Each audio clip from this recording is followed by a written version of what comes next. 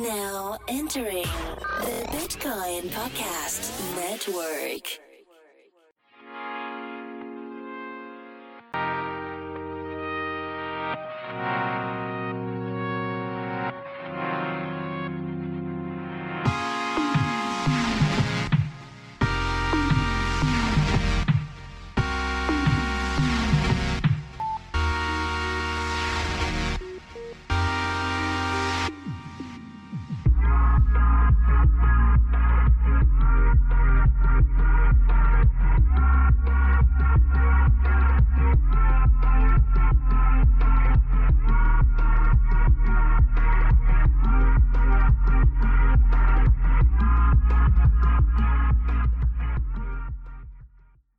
Hello, everybody. Welcome back to TBP's announcements. This is a series that we have on our network where we give you announcements about upcoming projects and platforms that are entering the crypto ecosystem. Now, this is a disclaimer because we do that now. So, here's the thing. This is the presentation of a platform, and that's it. This is an investment advice. Don't take it as investment advice. If you like the platform, seek it out in the show notes. Go there, buy the things, invest in the platform. Help them out with your skill sets. But we're not giving you any recommendations or advice.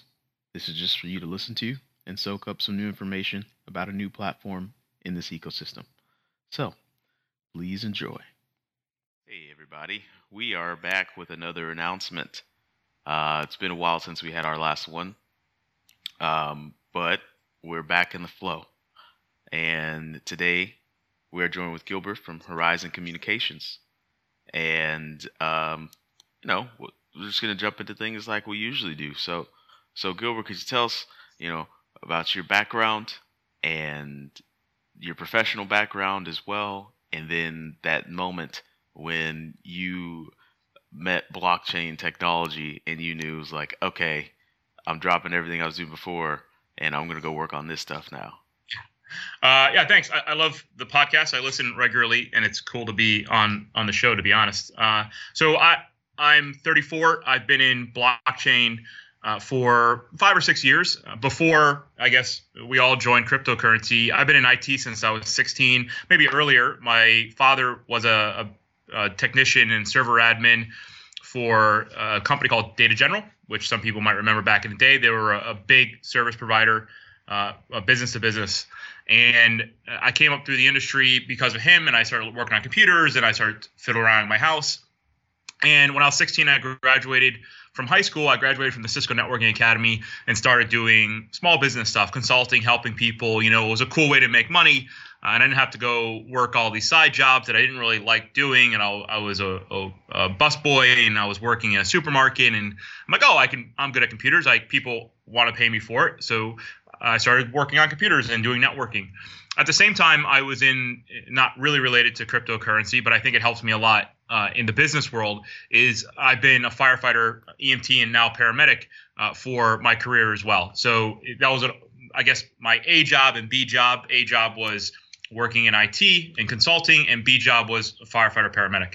So 5 or 6 years ago, I don't remember how, I stumbled across Bitcoin, and then I stumbled across mining, and I stumbled across how I could, build computers, which I was pretty good at, and set up mining rigs inside of my house, and I started mining cryptocurrency, and that was really all I knew how to do, or I had interest in, I guess. I would see, other projects coming through cryptocurrency, and I would watch them and read about them, but really for me it was I could be involved on the digital side of the creation with a mining farm.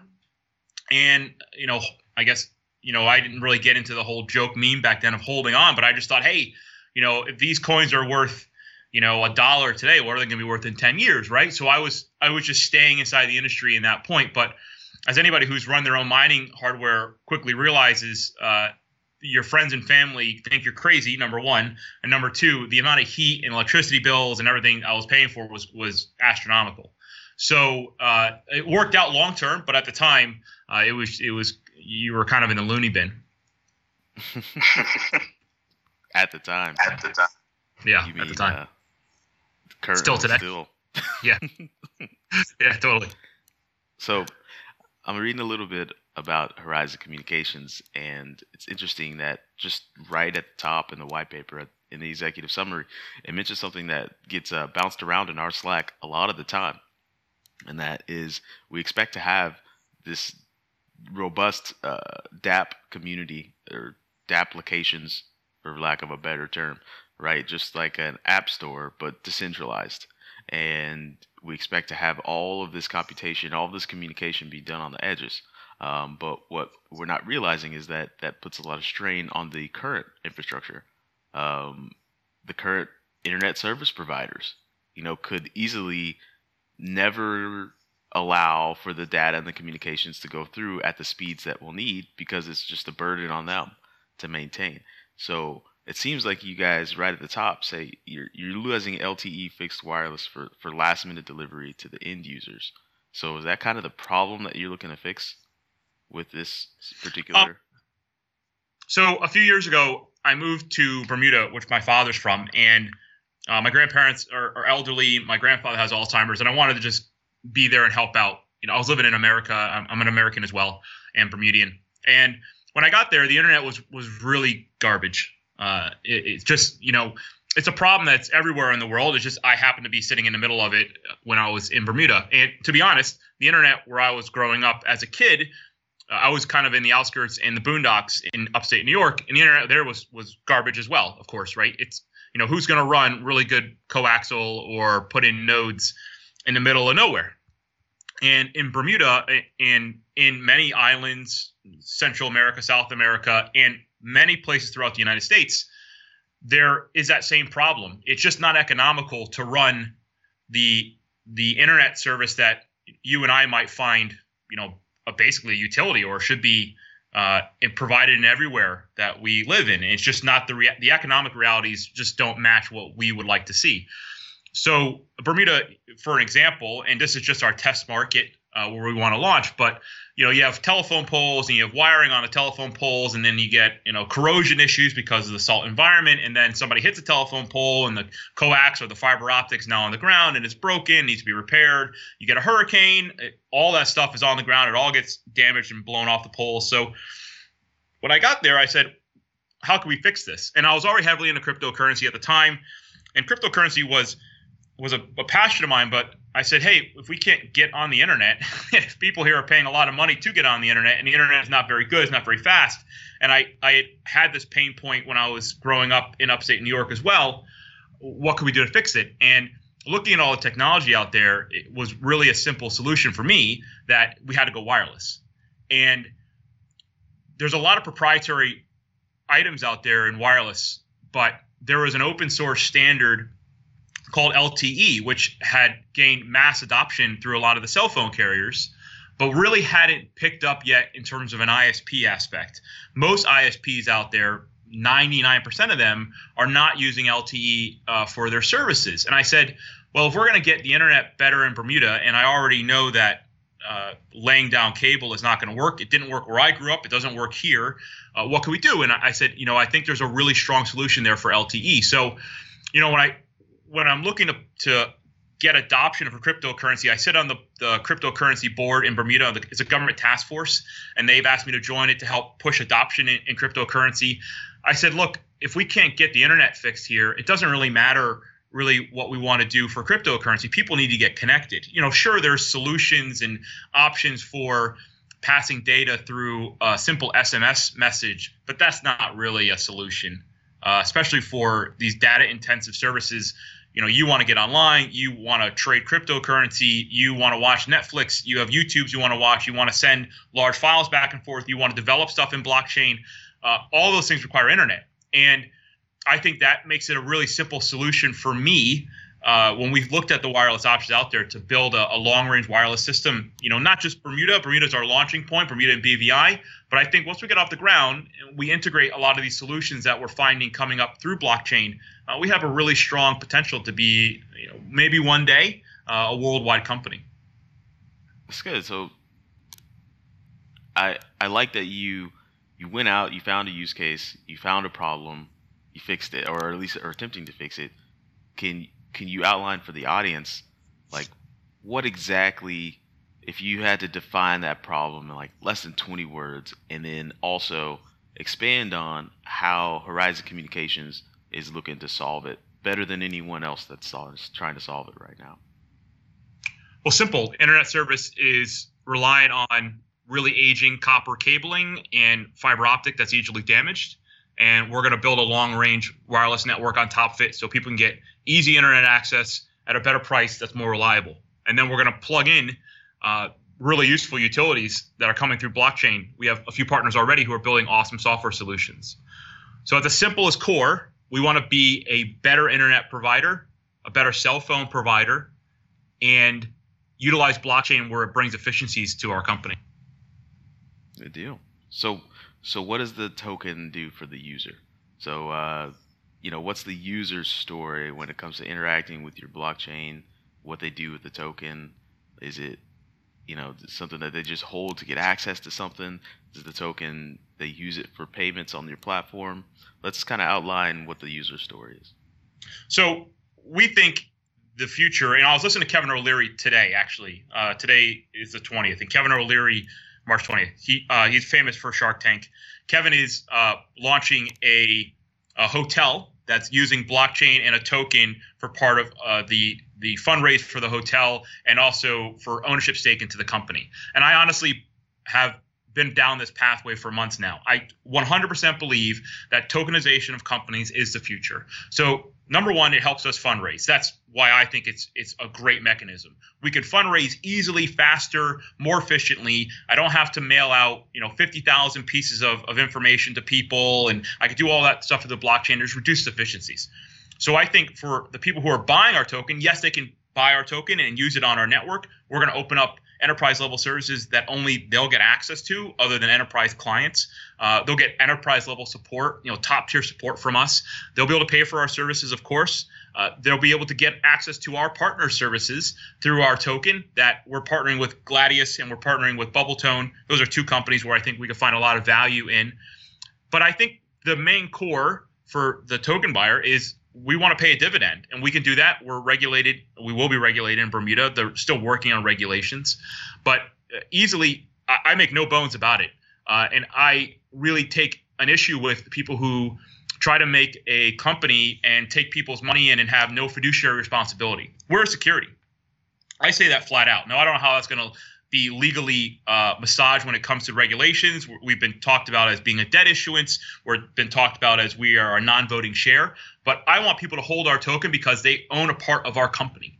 And we're going to pay them in dividends because I think that aligns our interest with the token buyers. We want to make sure that we're doing best by our customers and best by people who believe in our project. So there's always the ways for integrating your token into the company to pay for services and access stuff that normal people would not get access to. And that's all true. And that's one thing we're going to do.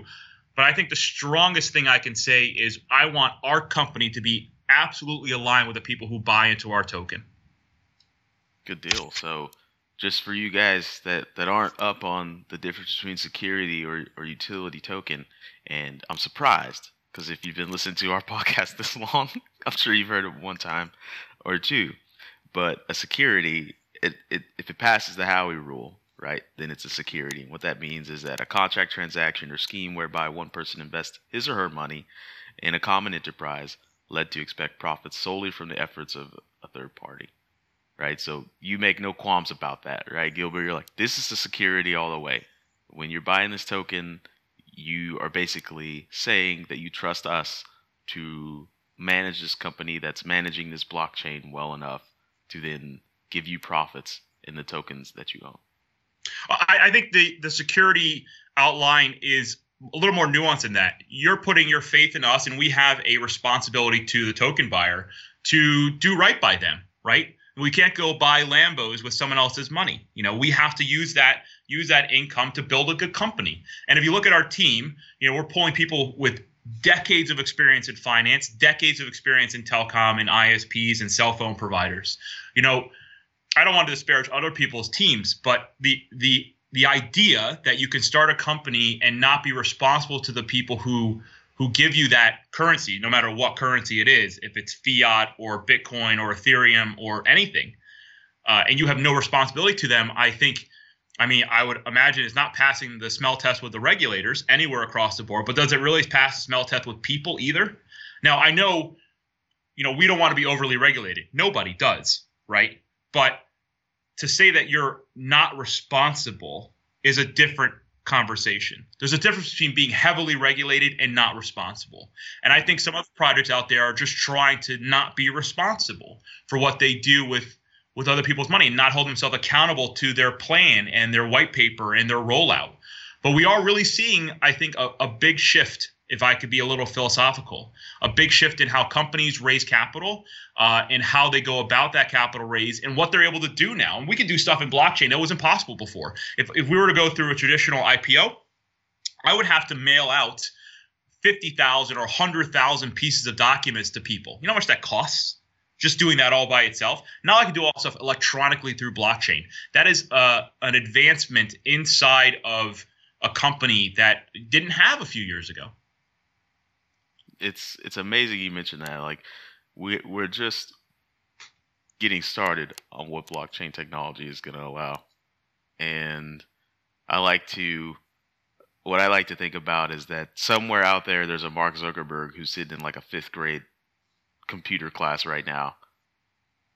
And 2 years from now, he's going to learn about blockchain technology and he's going to make some company that is going to do something that is totally going to revolutionize the way we communicate value over the internet. So, well, for us, the very simple scenario is if we take in cryptocurrency as a payment method, the issue with Bitcoin more recently aside, we can accept payments for a fraction of the cost that we would pay Visa, MasterCard, Discovery, and it clears almost instantly. And I'm not waiting for them, the intermediary third party, to eventually pay me. And I'm sure everyone who's been in technology for a while, have been on eBay or PayPal, has had some kind of issue with PayPal, right? We've all had that, right? Those issues are gone. Now, I'm not saying that gives us unlimited access to hurt somebody, but at least on a fair exchange of goods for payment, as an ISP, we have to pay our bills too. And I can save 5% instantly by just accepting cryptocurrency. So what we've done, for example, to your previous point of how we utilize cryptocurrency in blockchain in a company, we're going to give a pretty significant discount. We're talking about 10% of a discount if they pay in crypto. Because I save 5% automatically on Visa, MasterCard, as I just said. But also, we know that cryptocurrency is most likely going to appreciate. Now, who knows what one's going to be better? So we're going to try to take the top 5 or 10 that are easier for us to integrate and let people pay with those, and then let them decide, which way they want to pay it and how they want to pay. I don't want to really limit people's options too much. Of course, we have to keep things in kind of a wagon and not, accept every cryptocurrency under the sun, because I think that would be really hard to integrate. But we can do the top 5 easily. Definitely. I'd like to take this a curveball. I don't think I've ever asked this question to any of my guests before. So you're a beta tester. Oh, great. And that is it's our internet too. You have to move to the Caribbean for a while though. we recently did a survey, and most of the public leans a high priority on the team and the experience of the team. And so I'd like for you to outline a highlight, like just for you to shout out someone from your team and what they do and how they do it, that kind of helps you guys stand out in the fray. Because if the public care about who the team is and what they've done in the past and how they're working on the project now, I'd like to give you the opportunity to highlight. So I have 2 really I'm very appreciative team members who have been helping us this entire time and really believe in what we're doing. So Elizabeth Schaefer is our COO, Chief Operating Officer. She was an entrepreneur herself back when she owned a furniture company, and then she spent 15 years in the cell phone industry as customer service manager and billing. So she intimately knows the problems that people go through when they're working with an ISP, when they're getting services from an ISP and a cell phone provider. what a great pickup for us, to be honest. We get someone who has that level of experience deep inside of a large carrier. Ross Barkwell. Ross is slated to come onto our company as VP of Business Development. Ross he's built these companies for the older technology, of course, in Central America, South America, the Caribbean, Canada. Top level people that we've attracted to our company. And I think it's because we're not cutting edge in terms of you're an ISP, you're making a cell phone carrier. What's so special about that? I think we've said, here's the paradigm of how people do it now. Throw it out. We're going to be completely wireless. We're going to accept cryptocurrency. We're going to provide people options they didn't have before. And I don't even think there's many ISPs out there right now accepting cryptocurrency, which would be very easy for them to do. Never mind saying, the 510 million miles of copper cabling you have, just throw it in the garbage. Let's start from square one. Let's build a wireless network. The technology exists. The capability exists. And we've been able to attract really, really good people to a startup, which I think tells me that we have caught maybe lightning in a bottle. Good deal. You fielded that question well, my good man. It's the first time I've asked that question. If I can't carry my own, I've always told people, if I can't explain it and carry my own water, I don't have any business being in this industry. Absolutely. That's very true. And it can be tough, though, because it's such a visionary industry, and being a visionary within a visionary industry puts you in even a smaller category. And make no qualms about it, in order to be a CEO, an executive, chief executive on any front, you have to be a visionary. There's no way around that. Well, you got to wake up in the morning and be okay working for free for years. I mean, we've been working on this. We're entering 2 years that we've been building a team, getting the technology together. Well, I proofed a half a dozen systems of wireless technology out there. You just don't wake up one morning and go, I'm going to launch a company. I mean, you do. And then 2 years later, you finally get it off the ground. I mean, that's just how the world works, right? Yeah, that's very true. And let's just let that be a warning to the audience. Last year, we experienced a meteoric rise in the funding going through ICOs, and realized that it's kind of opposite of the way things worked in the past, where a company builds up as a company and then asks for money. What was happening last year is people were asking for money in the promise of building a company, and I'm glad that we'll figure that out later. Yeah. They're like, oh no, what is a receivables account? Like, never heard that. Huh? Never heard that in their lives. So now the flow is changing, audience, and I hope that you like it, and that people are realizing, oh wait, I have to build something first, and I have to have a company, and then I can express the need for funding from the crowd. So, hats off to you. It's easy for us to do because if you're using your cell phone in any major city, London, New York City, Miami, Los Angeles, pick a major city with 100,000 plus people, you're using the same exact technology that we're going to be using for our network. So we're going to allow people at home to use our technology as well. We're really, what we're doing is not really super inventive. We're just, is cryptocurrency at its core super inventive? It's an exchange of value through cryptography.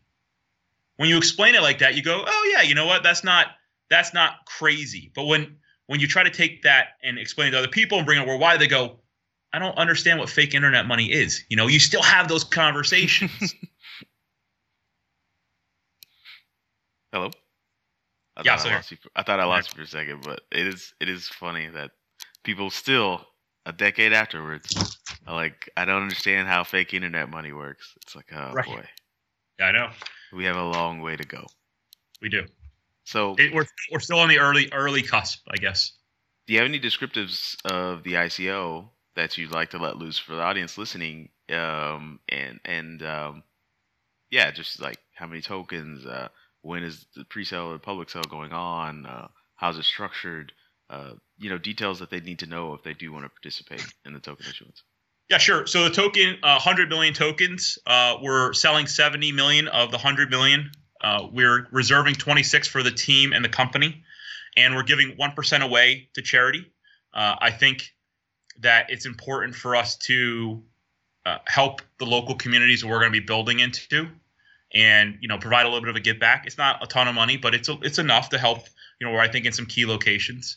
The public pre-sale was going to kick off this week. We're a little bit behind, so we're in the week of March 19th. We're a little bit behind, just finishing up some technical details. If anybody has built websites and backend registration and coded in PHP, it's just not easy. And then you have to integrate, our KYC solution, and there's just technical debt we're just getting through. So we're probably going to launch a week after now, the final week in March, maybe early April at the latest for the public presale. We are expecting that to last at most a month. We might take a little bit of a breather and then go into the full ICO soon afterwards. So, call it May-ish. We'll be launching the full ICO. But if you're listening to this podcast now, there's a very good chance that we're entering our public presale right around this time when this comes out. Good deal. So I guess the last question we have for you is that it's a question I love to ask. I think it's come endeared to a lot of our audience members, and that is there anything that I should have asked you that I didn't? You're an expert interviewer, so I don't think you missed anything, to be honest. I didn't miss anything. Okay. How's the weather in Bermuda? It's good. We had a little bit of a cold spell. Listen, I'm a New Yorker, so I don't want to complain about 50 or 60 degree weather. But when you're on a scooter, 50 degree weather with a little bit of rain is quite cold. So I don't want to complain, because I know most of the U.S. and Canada and most of the world is going through a little bit of a cold spell right now. Europe, I have friends over in Europe, and it's been freezing. I mean, it snowed in London. I mean, come on, that's fairly abnormal. But weather's good. I can't complain. Nice. Well, Gilbert, thank you for swinging by TBP's announcements, and good luck on your endeavors, and congratulations on meeting some milestones, because I know those feel good, and it feels good to finally be able to present this to the public. So thank you very much. Oh, thank you. Thank you. Appreciate it.